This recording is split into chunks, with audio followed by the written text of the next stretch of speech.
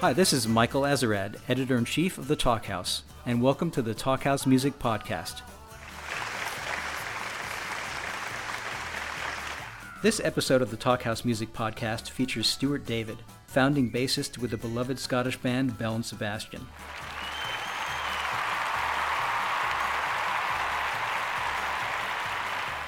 He's also a member of the delightful Looper, whose latest album Off Grid Offline came out this April. He spoke with James Fearnley, who is the founding accordionist with the iconic band the Pogues, who memorably fused Irish folk music and punk rock, and maybe had a few drinks along the way. Both David and Fearnley have written books about their experiences playing in famous rock bands. Stuart David's book is In the All-Night Café, a memoir of Belle and Sebastian's formative year. Fearnley's book is called Here Comes Everybody, which our more refined listeners will note is a reference to James Joyce, and that's the story of the Pogues. Stuart spoke from his home in Scotland, and James from his home in Los Angeles. They're two kind of different people, and yet you can hear them find plenty of common ground as they told some tales about their respective bands and talked about the sometimes thorny subject of writing a book about your own band. Here we go.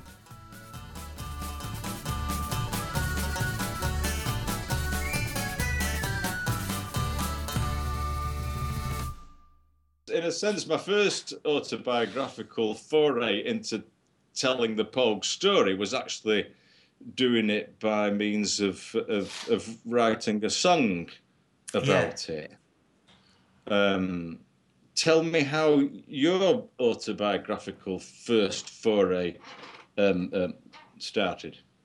Well, I think when I was in Belle and Sebastian, just the first year of the band, we didn't do any interviews. And at that time, I wrote a small kind of autobiography about the band called Ink Polaroids, which were really just imaginary photographs and descriptions of what was happening.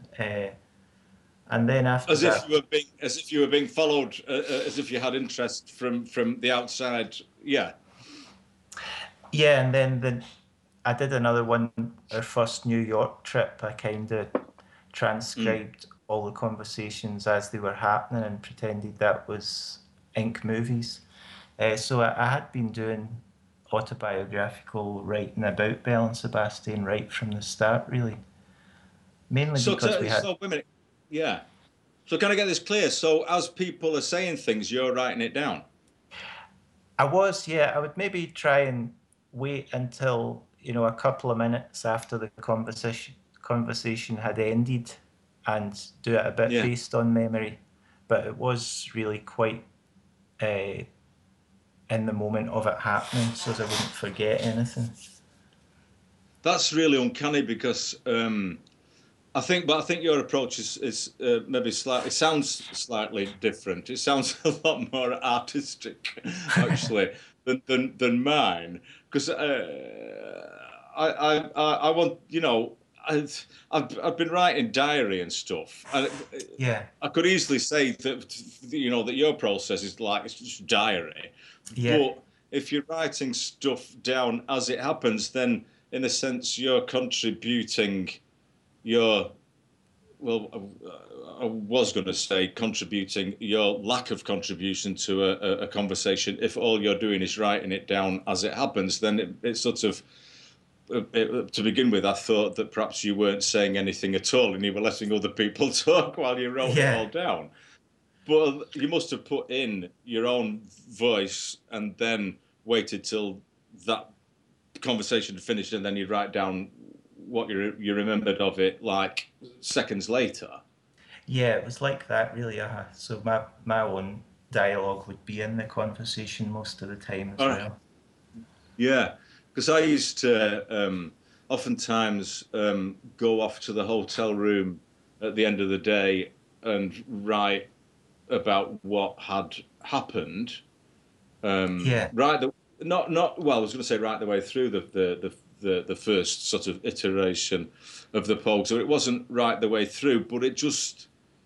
Now I don't know if this happens because I think writing diary might alter one's actual memory of what happened, because just because of the fact that you wrote about it, seems to sort of bathe what you are writing, what you did write about, in a sort of light that wouldn't have been there had you not written about it.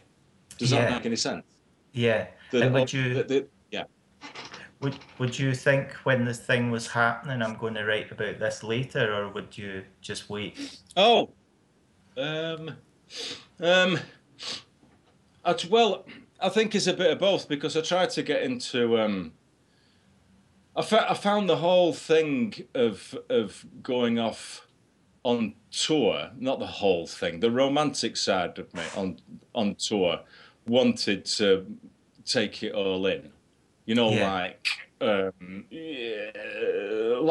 lake near Forfar, as I remember, one that was just looked beautiful, or the site of. Are you familiar with Shap Fell as you go up the M6 on the way from, let's say, Manchester up to Glasgow? You go through the western side of the Yorkshire Dales, and there's a sort of section up there. Yeah. Where these sort of round, it's really beautiful. Or indeed, a ferry trip from, I think it was, I can't remember the name of the town now, in between, balls. One of those Scandinavian countries, but there's like some pink rock, and this ferry kind of swerved in between all these rocks from, I think probably from Finland to Sweden, maybe, or from Sweden to Denmark or something like that. And sometimes I just thought, well, I've got to get that down. Yeah. Other times it was a matter of I've just got to get something down, because I've decided to be the diarist, and I've got to do this every day. So it was a bit of both, really. And I used to write stuff down as it happened too, but in a little notebook that I kept with me. That when somebody says something really stupid or something revelatory or weird or that I thought, oh, I'm not going to hear that again. I'd write it down. In fact, Terry Woods, our multi-instrument, well, it wasn't a multi-instrumentalist, but our sort of lead guitarist, I suppose, except he played a bouzouki, cittern thing. He was a bit older than us. He came up to me and said, "James, I hope you understand there are some things that are said that are not intended to be written down." So I felt a little bit chastened, not too much. I just kept doing it. So when it came to writing the book, you had all that, because when I came to actually write my book about Belle and Sebastian, I had nothing apart from these early books that I had written, but they didn't really cover the period I was doing. So I had to rely almost entirely on memory. And I really wished that I had kept diaries and things like that. I had some old letters. Well, that's weird, because you kind of sort of had, though, but because those were already published, that you felt like you couldn't go into that material, and so you had to do something different, basically. Yeah, it was really whatever memories were just kind of bright and seemed just that recurred over the years. I kind of tried to just make a structure out of those ones, and then later found out that a lot of them were false memories, or I came across that. Things like I described a party and it turned out it was two separate parties that I had conflated into one that I found out afterwards. So it's quite strange doing it that way. Yeah, it comes with the job, I think. It shouldn't come with the job of writing, but it comes with the job of being a musician, I think. Yeah. Or it just comes with the job of being like human, you know? Yeah. Because there was what I did. Well, no, actually, there's a girl in my book, a girlfriend that I meet in New York, and when I think I sent her a copy of it. but once she'd read it, she said, "Oh, that night isn't the way that we met at all." But that's fine because like people just remember things the way they fucking want to. Yeah. So she was cool. She was cool with it, entirely cool, because I think I had. Well, I don't know, I suppose I had most of it right, and she could be lenient. Yeah. Did you have any bad reactions from anyone who just didn't like what you'd written about them, or just didn't like being in print at all? The latter. I don't think anybody who is in a group and doing, you know. Well, wait a minute. I think just the fact of being in print, I don't think that bothered anybody. But there was. But what I did was that once I'd finished the typescript, I'd had the meeting with the editor at Faber and Faber, a guy called Lee Brackstone, who's from Yorkshire, and I like Yorkshire people generally. I've met some shits before, but mostly they're nice. His only note to me about the book was, James, if you can take the bits out of it that make you look like a knobhead, we'll have a good book. So that was the only note he gave me. So I just went through the whole. The manuscript was far too long. Not far too long. It was maybe about 4,000-5,000 words too long. Right. So I went through it, taking all the bits out of it that made me look like a knobhead, and then submitted that draft, and they seemed happy enough with it. So that then became the typescript. So after a tour that we'd done it would be 2008, 2009 or something, maybe 2010. We just finished in Germany. We had a gig in London that we did. And what I did in my hotel room in London was to wrap all these typescripts up in brown paper and tie them up with string. And it didn't occur to me that that's the song from Sound of Music. These are a few of my favourite things. I didn't get it. I don't know if it was subconscious or just irrelevant actually as well. Anyway, so I went round each member of the band individually afterwards, and I handed them a copy of the typescript. If I could find them by themselves, because I didn't want to hand the typescript to Shane McGowan in front of anybody else, because it would have just sort of got all messy. Anyway, so Shane took hold of the typescript and sort of weighed it in his hands, and he said, "It's not very big, is it?" So I said, "Well, it's typed on two sides of the paper. That's why it would have been twice the weight if I'd just done it on one side." But then I had to. I couldn't get Spider, the whistle player, alone backstage at this gig that we did. So I'd arranged to meet with him and his wife to go have dinner in London before I came back to Los Angeles, and I didn't hear from them all day, and I kept texting them saying, "I'm coming up to your house. I presume we're still going out to dinner, but I'm on the bus." And then I found myself outside their back door of their flat in Finsbury Park. And I thought, nobody answered the door, so I've started to write a note and was going to leave it on their doorstep and then just bugger off. When the door opened and Spider's wife opened the door as I was walking back down their pathway, and she said, "What have you done?" And so we had to, because Shane and his girlfriend and Spider and his wife had been on the phone all day about the stuff that I'd written. Oh, and another thing. Oh, and there's this. Oh, did you read the bit where? And all that sort of stuff. So it was a bit difficult. Yeah. But you just have to sit there and say, "Yeah, all right, I wrote a fucking book, and I wasn't nasty about anybody. If I was nasty about anybody, it was probably me." Yeah. I would say. So tell me about what's your experience with nobody. nobody's read mine yet, and all right. You didn't give them copies in advance. No, I decided not to. The thing I got back. That's ballsy. All right. The thing I got back from the publisher said you could be sued by 10 people, some of them more than once. So I think there were 30 potential lawsuits. Bloody hell! All right. Two of them from my wife. So. Oh, but then I was going to say, well, you can discount those, maybe you can't. I don't know. It depends what kind of relationship you have with your wife. Yeah.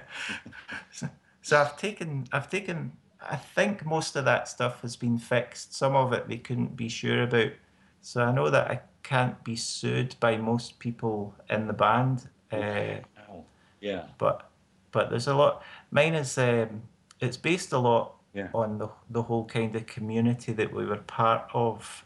When we formed the band, so there's a lot more people in it as main characters who aren't actually part of the band. So I'm quite worried about how they'll feel about being in the public eye when they haven't chosen to be. So you didn't change names? No, I kept all the real names. That's extra bold. That's extra bold as well. Did you ever get beaten up as a kid? Well, I've certainly fought a lot as a kid, but I haven't fought all that much as an adult, so I don't know what kind of shape I'm in. I'm sure there are gyms in Ayrshire. I'd start training. Yeah. You never really know, because there's some people you'll say something about that you think could be they'd be unhappy about, and they're quite pleased just to be in print, and then other people where you think that's just quite an affectionate thing or something, and they'll just be really angry about it. So I've got all that to come. Let me ask you a question. Of your community that the band came out of or emerged within, are you still? You live in the same country as them. In the same neighbourhood. I got out.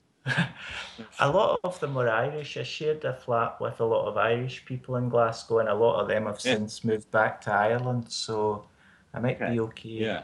Might be okay on that front, but a lot of them are still in the same country. I understand that the defamation laws in Ireland are a lot more relaxed than they are in not relaxed, rigid than they are in England, and in England even more rigid than in the United States.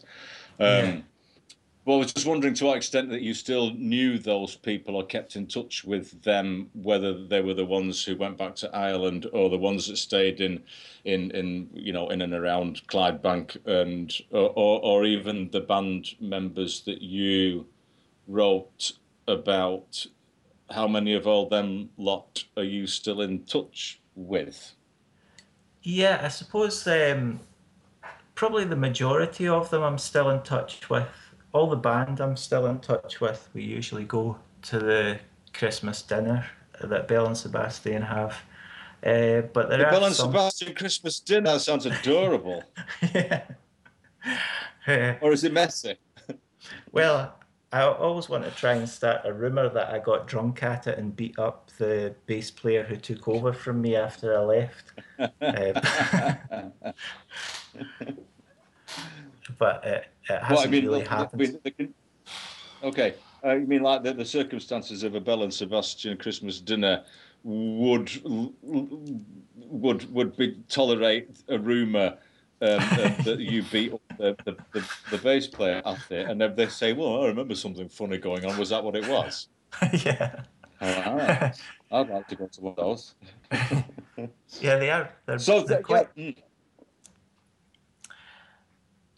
So there were people, me and Stuart were in a couple of bands before Belle and Sebastian, and some of the people that we were in those bands with I'm not in touch with at all now, and there's things about them in the book that I don't know how it will be for them.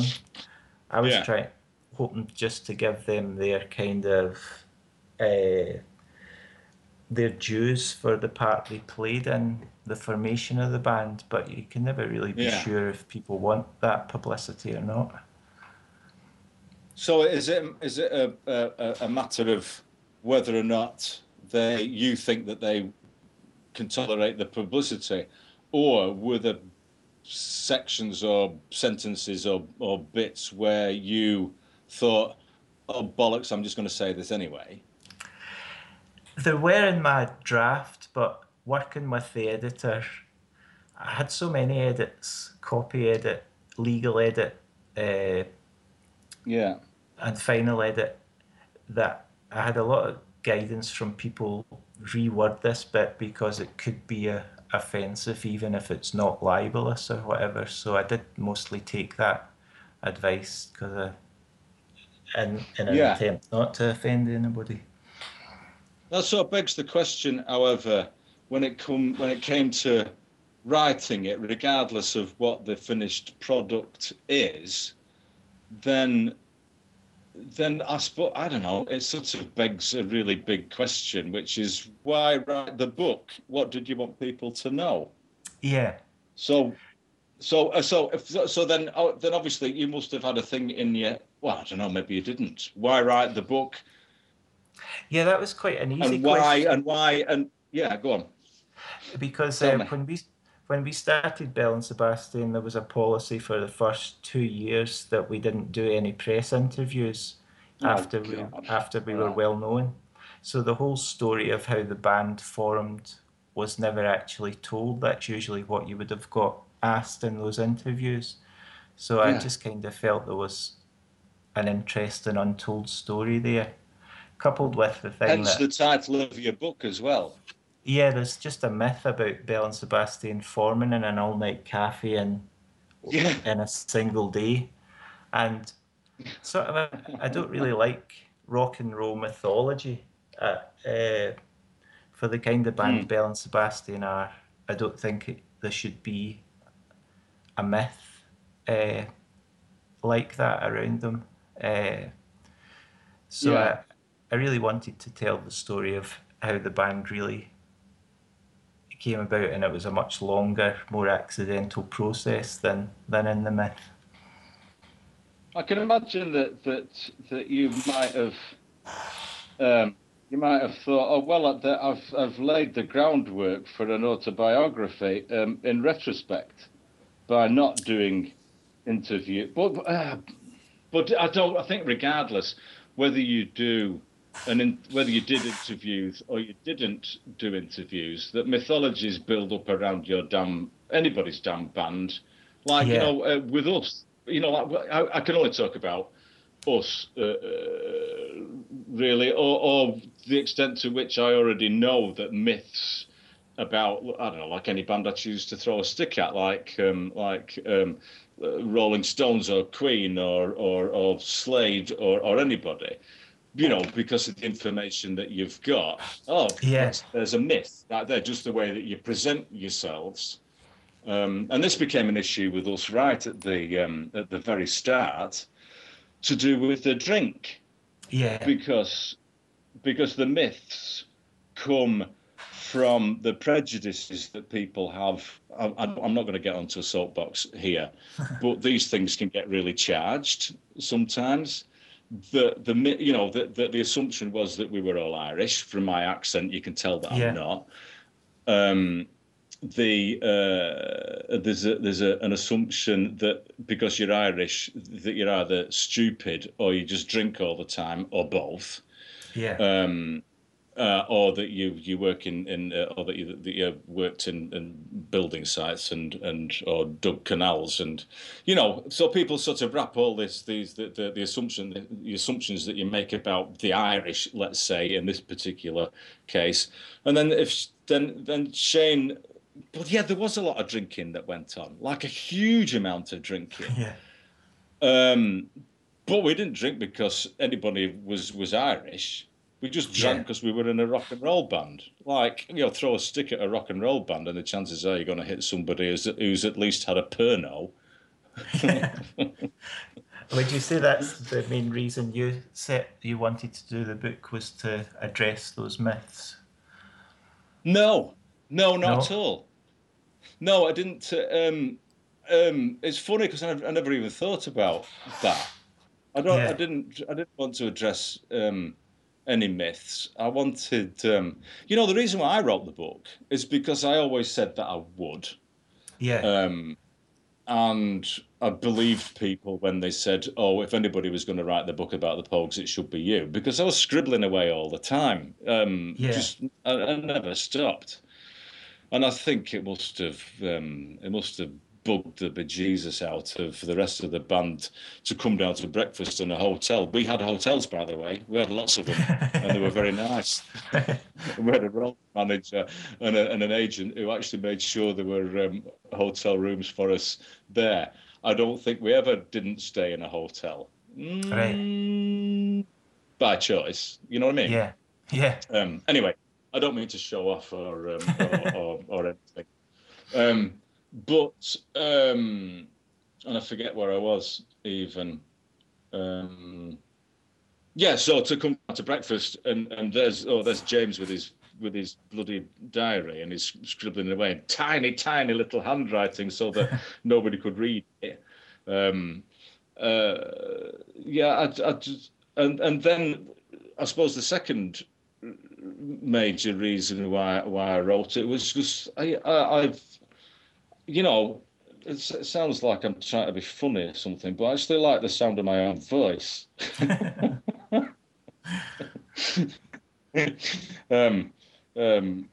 was fairly quiet to all intents and purposes, as the quiet one in the Pogues, because as far as interviews were concerned, I didn't know how to do them, and I didn't know how to be funny, and I didn't know how to wrap things up nicely, and I didn't know how to give sound bites or anything. Not that those were particularly demanded or anything. It's just I thought that they were, because what I'd read in magazines looked like, oh wow, yeah, you need to have things to say to these people. Yeah. I didn't realise until after the book came out that you could just run at the mouth and it's fine. So essentially, did you work on the book really for, what would that be, like 25 years between starts? Yeah, would you start I suppose. the first? When would you start the first diary? Would that be mid-80s, something like that? It was funny because I started properly writing diary the year before the Pogues started, so that would be 1981. I think it was in October 1981 I started. Yeah. I started doing that, but most of it was to do with a girlfriend that I had at the time, who the relationship with whom overlapped into the Pogues by about maybe 4 years. So a lot of the material in the diaries, and that was difficult to read when I went through them all again, because I went through them all to see what there was. And most of it is just sort of hand-wringing agony and trying to figure myself out in a relationship, and how diaries are, presumably. Yeah. They're not easy to read again. And then every now and again it's sort of, another rehearsal with the Pogues, and then that's all there was. But it wasn't until the Pogues sort of started kicking off that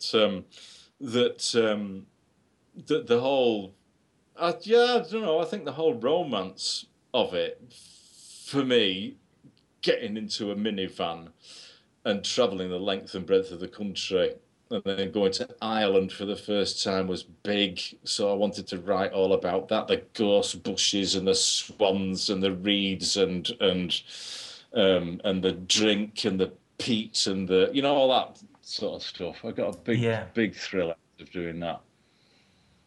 And then the mad way that we used to tour back then, by way of a bus to Harwich, and then a ferry to Hamburg, and then another minivan from Hamburg to Lubeck, and then Lubeck to Helsinki across the Baltic Sea, and then then over the glaciers into Bergen and Oslo. Yeah.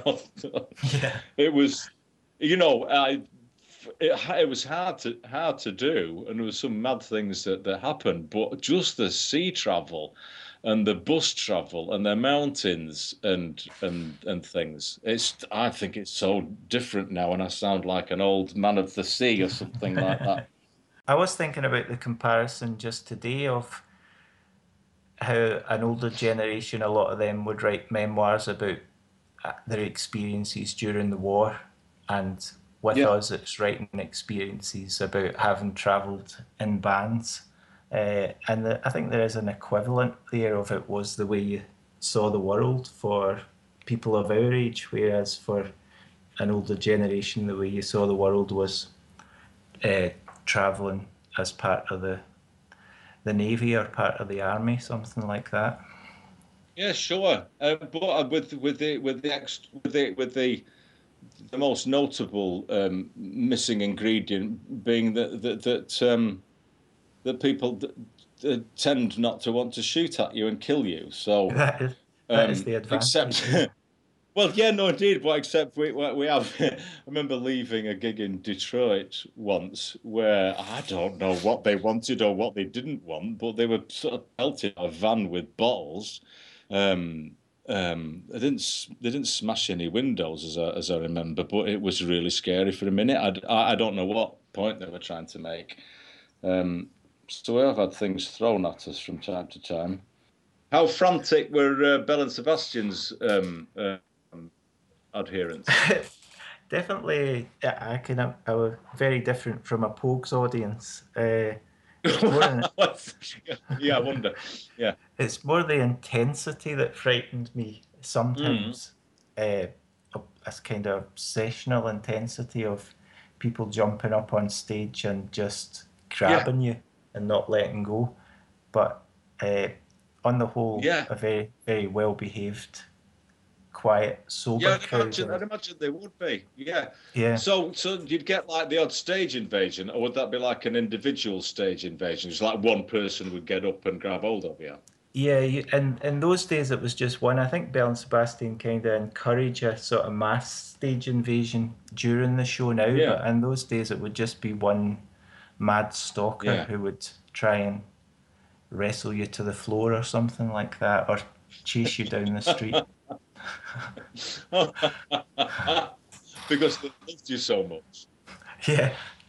I was chased in London and Ontario in Canada by somebody for almost a mile who wanted to give me a pen. Just take this pen. And you didn't want the pen so badly that you were prepared to run for a mile away from it. Yeah. Well, how big was the pen?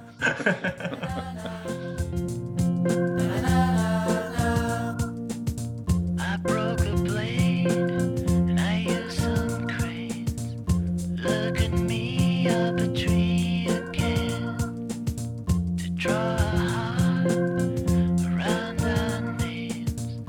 Look at me up a tree again, and as they fall, you hear me out call. Look at me up a tree again. But you were talking about going to your college and being on Social Security. Yeah. Which is where the Pogues came from as well. And I think if you went to like loads of people, in England, they were what's the word? Maintained by the state for a long time, even though it was a struggle a lot of the time. There's a big discussion here now. I don't know if it's I don't know if it'd be happening over there, but just about how much it's only kind of privately educated people that are forming bands now because they're the only people who can afford to do the sort of long unpaid apprenticeship, and just the vilification of people who sign on in Britain now is really bad. I think it's just Yeah. They're Now, they've become the scapegoats. So that's like palpable. It's very palpable just now. Yeah, it's kind of coming to a head, I think, in the media and stuff. Just a real vilification of the unemployed.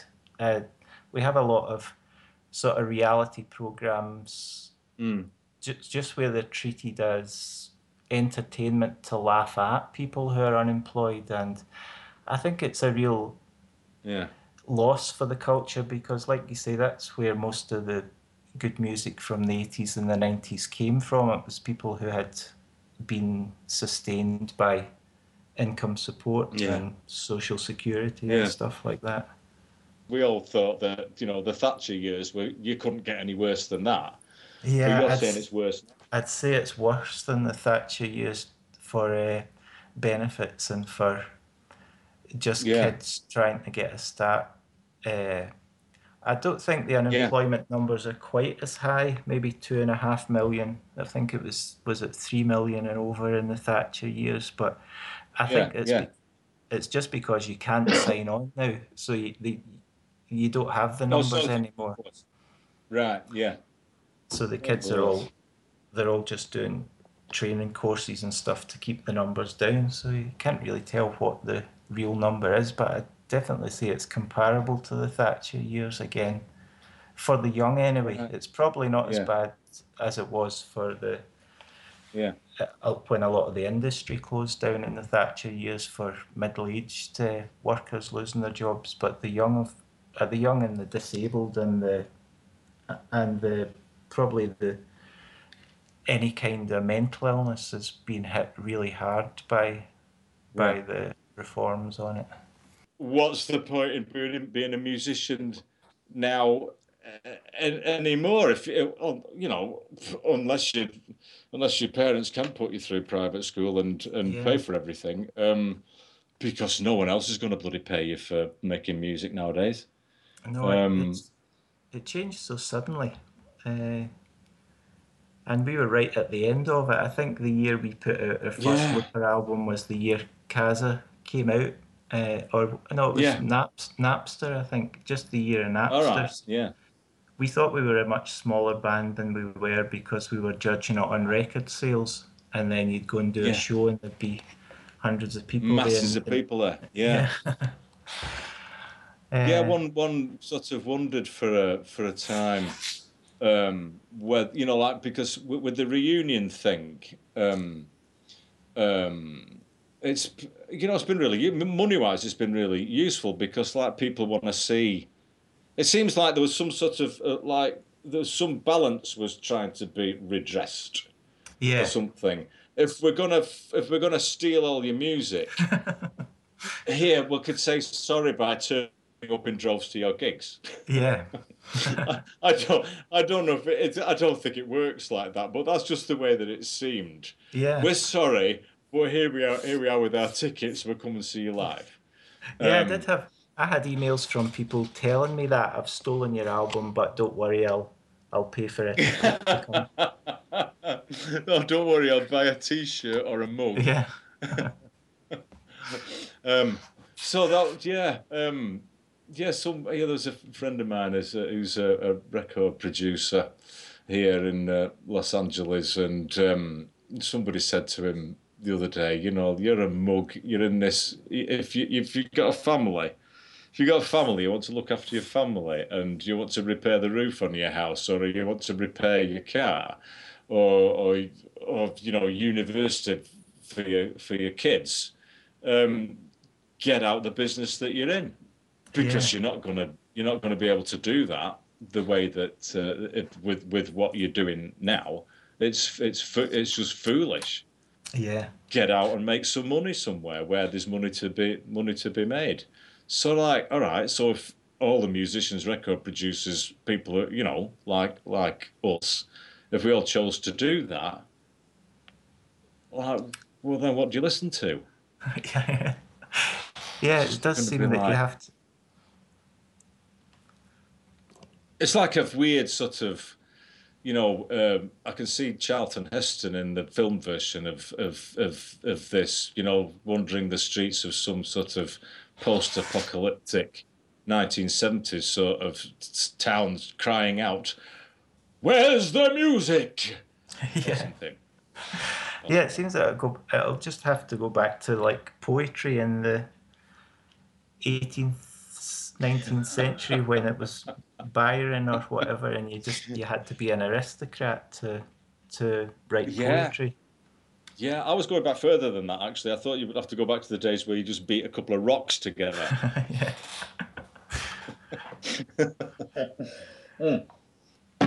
So all right then. So why did you wait? Well, I think in a way when I read that question I thought, well, in a way I didn't wait because I wrote those 2 books when I was in the band, so I don't really think waiting was why it's now that I've written the book. I wasn't well for a period with a kind of chronic fatigue thing for a few years, and I couldn't go out much, and I needed something to do, and I think that was sort of the starting point for why I wrote it at that particular time. On your little tray table in your But I think you just get to a certain age as well where your youth seems quite bright, but you're forgetting it, and you want to write, because I didn't have diaries or anything, you want to write it down before you forget it. And I think because I'd written novels, I sort of thought of this just as a memoir of my youth, but something quite unusual happened in my youth compared to most writers wouldn't usually have that experience. So I think it was just much more to do with getting to a certain age rather than to do with having left the band and not being not being part of that anymore. I dreamt I had to go to Mars. I'm always kidding on about going to Mars through the day, but faced with the reality of it in a dream, I was terrified. And it wasn't going to be like a moon trip. There was 3 of us going, but we couldn't all go in the same ship. We had to go one at a time, or a day between us. I had to go first, and it was the thought of passing through all that black space, all the darkness with nothing in it, and then being the first one to land there all alone. I knew it was supposed to... Did you do the book tour thing ever? I have done it in the past with novels, but we always tried to do it with the band as a sort of media presentation rather than reading in public. Because I do quite a few... So what does that mean? I don't get that. What do you mean? Well, I do quite a few spoken word songs with the band that aren't actually sung. Of course, I've heard a few of them. Yeah. So I tried to incorporate the book into that kind of format rather than just reading it. But with this book... And why did you do that? It kind of reminded, if I had to stand up and read it, kind of reminded me of having to stand up and read in the class when in school, when people would throw things at you, and it just, I've got a few events coming up for this book, and they're the first ones I'll have done without the band. So damn, that's Did you do a tour? Yeah, I did. When the English edition came out in 2000 and whenever that was, 12. Yeah, I think it was 2012. I went off to go and do the LAN weekend. It was the first, I think, basically the first thing that I did. And then I read in a prison in Wales, which was amazing, to have like people, come out to hear somebody come and read. And they've not come basically to come and hear you read. They've come to get out of that fucking cell is what they've done. And they're not interested in you at all. It's just like, thank God to be out of that room. Yeah. Which was interesting because it's like, fine, I if I'm providing you the wherewithal to get out yourself for an hour, then I've done my job. I could have just read gobbledygook to these guys, and it wouldn't have mattered. Yeah.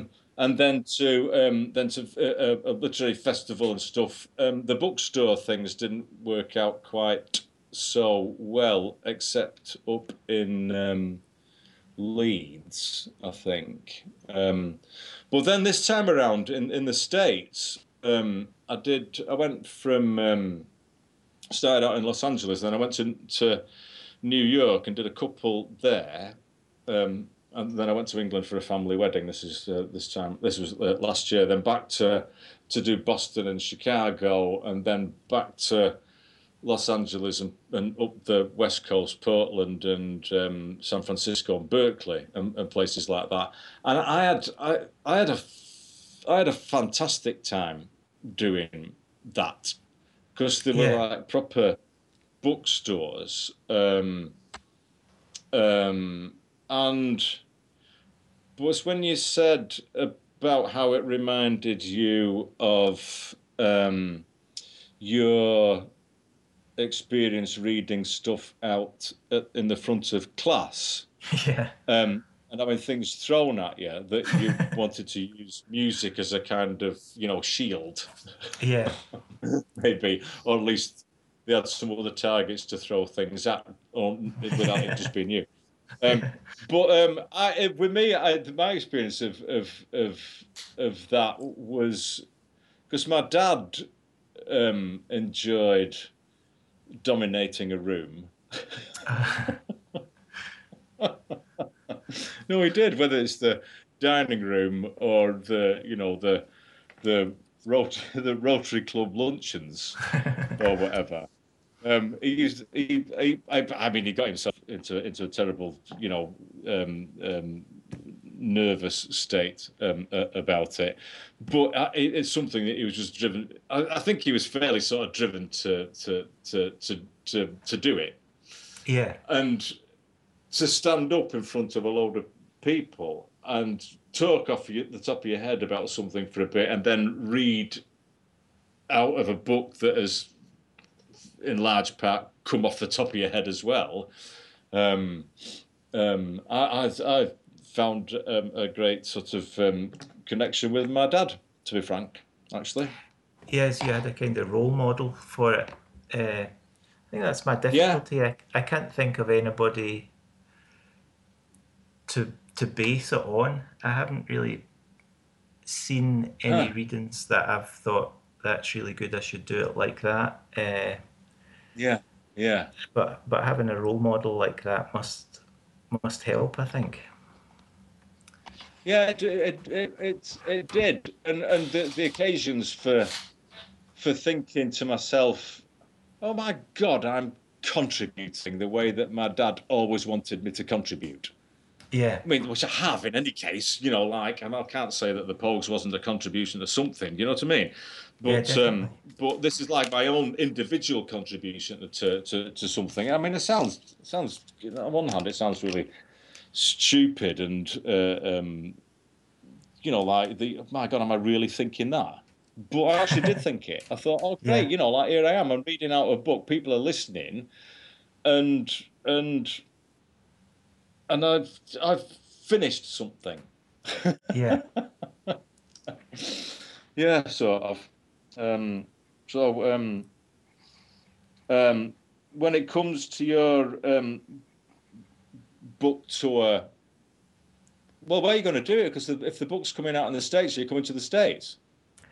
There's no plans at the moment to do that because I'm still not all that well, energy-wise. Well, I'm sorry. And stuff. So I haven't really been out of the country for maybe be 15 years or something like that. Balls, yeah. But really haven't been travelling much away from home for the last 5 years or something, just with this fatigue thing. But I'd like to. Sounds like a. Yeah.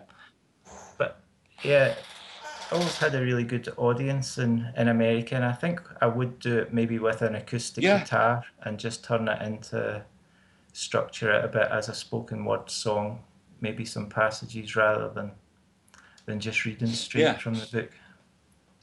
Yeah, that's what I ended up doing with because I met some musician guys in New York. So I asked them, "Do you fancy just doing a song at the beginning and a song at the end?" Yeah.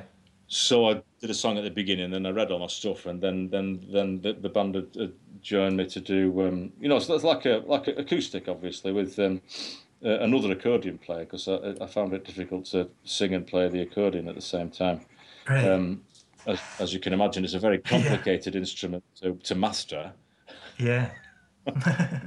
Yeah, I'm so joking, because I don't play all of it. I don't play the left hand bit at all. I've got away with it. I was playing half of an instrument for 30 years. It's amazing. It's amazing how you can bamboozle people. Yeah. But that sounds interesting to do the guitar thing and intersperse. I'd go for that. Yeah, 'cause we did a thing once when I had a novel at one point, and we went out and did the readings as if we were the characters from the book. And people, and we started this kind of fiction that I had stolen the book from this character and just written down his story and not given him a credit. And we pulled it off, and people who had come to the event sent me emails telling me I was a lazy bastard for not turning up, and that they'd come all the way from out of town to see me, and I hadn't been there. With your book tour and stuff. But you don't know if you're going to. You don't know if you can even commit to one. No, I've not been able to commit to anything except individual events just in Glasgow and Edinburgh at the moment. That's kind of as far as I can travel. Right. Getting better all the time, so I'm hoping to be able to do more. Yeah. By the time the book is coming out. I mean, outside the boundaries of a podcast, I'd ask you what's the matter with you, but you don't have to answer that question at all. So don't. In a lot of ways, I don't know. It's one of these undiagnosed modern illnesses that they either call chronic fatigue or ME or something like that, just where you feel like you've got the flu essentially all the time. That's right, yeah. Well, that's that. What else can you be but a writer, I suppose? Yeah, it is. You're kind of forced into it, really. It's like, I'm just trying to think who it is like. I was going to say Franz Kafka, but he seemed to be fine. Well, he wasn't. He wasn't at all. Who am I thinking of? Like some the sickly ones. Jean-Paul Sartre, apparently. Yeah, certainly. Is it Christy Brown, the Irish poet from My Left Foot? Yeah. Of course. Essentially just left.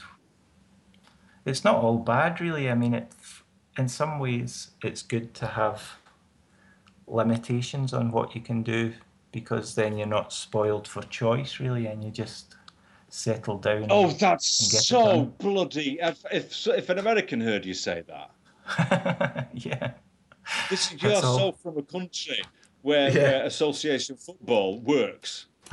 Because it's deferred. What do they call it? Deferred gratification. Yeah.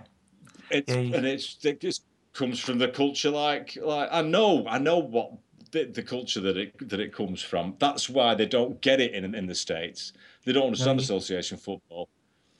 You hear people complaining here all the time about too much choice in the supermarkets, too many shampoos. Yeah. It's becoming a big thing. It's fucking true. Yeah. Well, I mean, I understand the too much choice thing, because I've been living with that in that culture for how long?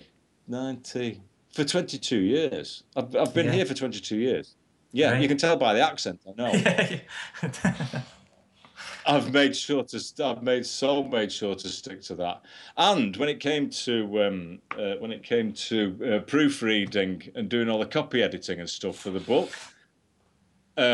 I worked with one of the guys at Faber and Faber, and because I wanted to expunge anything that would even sort of have a little sort of smell of America about the language, punctuation, spelling, the whole lot, to the point that I did the universal search for words like synchronize, because I'd been spelling it with a Z.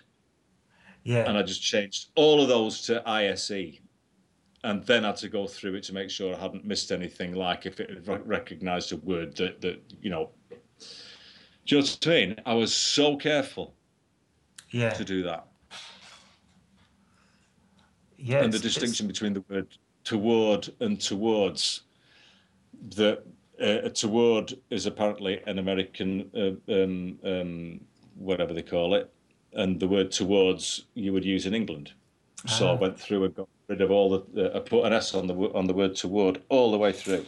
Yeah. I think I had the opposite. I think because I'm quite influenced by a lot of American writers, I had the experience of the English editors taking out my Americanisms and telling me that's not the way we do it here. Oh, that's so interesting. Can you give me an example? I think the Z thing was probably the most common thing. Just any words like realise or things like that. I would always just think it was a Z and not realise that's not the way you spell it here. Wow. That sounds like something that. Well, it feels like that would be something that you would have known. Yeah, it's just completely have no consciousness of it actually living here. I think American culture has become so prevalent here. Yeah. Whereas you'll maybe have more of a remove from it as an observer. It's just kind of seeped in to where I don't realise these are Americanisms. That's so interesting because, like, here I am, living here for 22 years. I have done everything I possibly can to keep my accent. Obviously, some vocabulary is going to come in and sort of, lay that to waste to some degree. And then to spend all that effort making sure that in the copy editing of the book that I get rid of anything that's going to and then that's really, really fascinating that you should say that it's seeped in and you can't tell where me living here where it's seeping out from. I've made it my job to be able to tell. Yeah, and I would say even your accent, a lot of young people here, teenagers, you notice them going through a stage now where they have an American accent and they don't realise it's an American accent. So you've probably got less of an American accent than a lot of people living in England now, even though you've been over there for so long. That's such a giveaway. You're from America. You're from America. I can tell because your English accent is like dint proof. Oh God, thanks a lot. All right. I'm going to go to another country entirely now, and I'm going to see what happens there. Like I don't know. Russia. Let's see what that's like. Yeah. That's so interesting. Yeah. Yes. We should probably wind that up now. Should we have covered all these questions? We've covered all those things. And then the last American accent that I heard this afternoon said, "Oh, we'll let you go for 3/4 of an hour." Does that mean they have to wait until they've got 3/4 of an hour of material that they can use? I've got a good 20 minutes of material, guys. Maybe 22. I should say you've got. I'm 22. Fine. Well, you're going to have to fill it in with bits because Stuart's got to go to his bed. Stuart, lovely talking to you, and maybe we'll get a chance to meet at some point, and all the best with your strange 21st century disease. And I hope you come out of it. Yeah, thanks very much. And I've always been a huge Pogues fan, so it was great to talk to you. Well, Jimmy White, our manager in the pub where I was born. He played it from the night time to the peaceful early morn. He soothed the souls of psychos and the men who had the horn. And they all looked very happy in the morning. That's it for this episode of the Talkhouse Music Podcast. I'm Michael Azarad, Editor-in-Chief of the Talkhouse.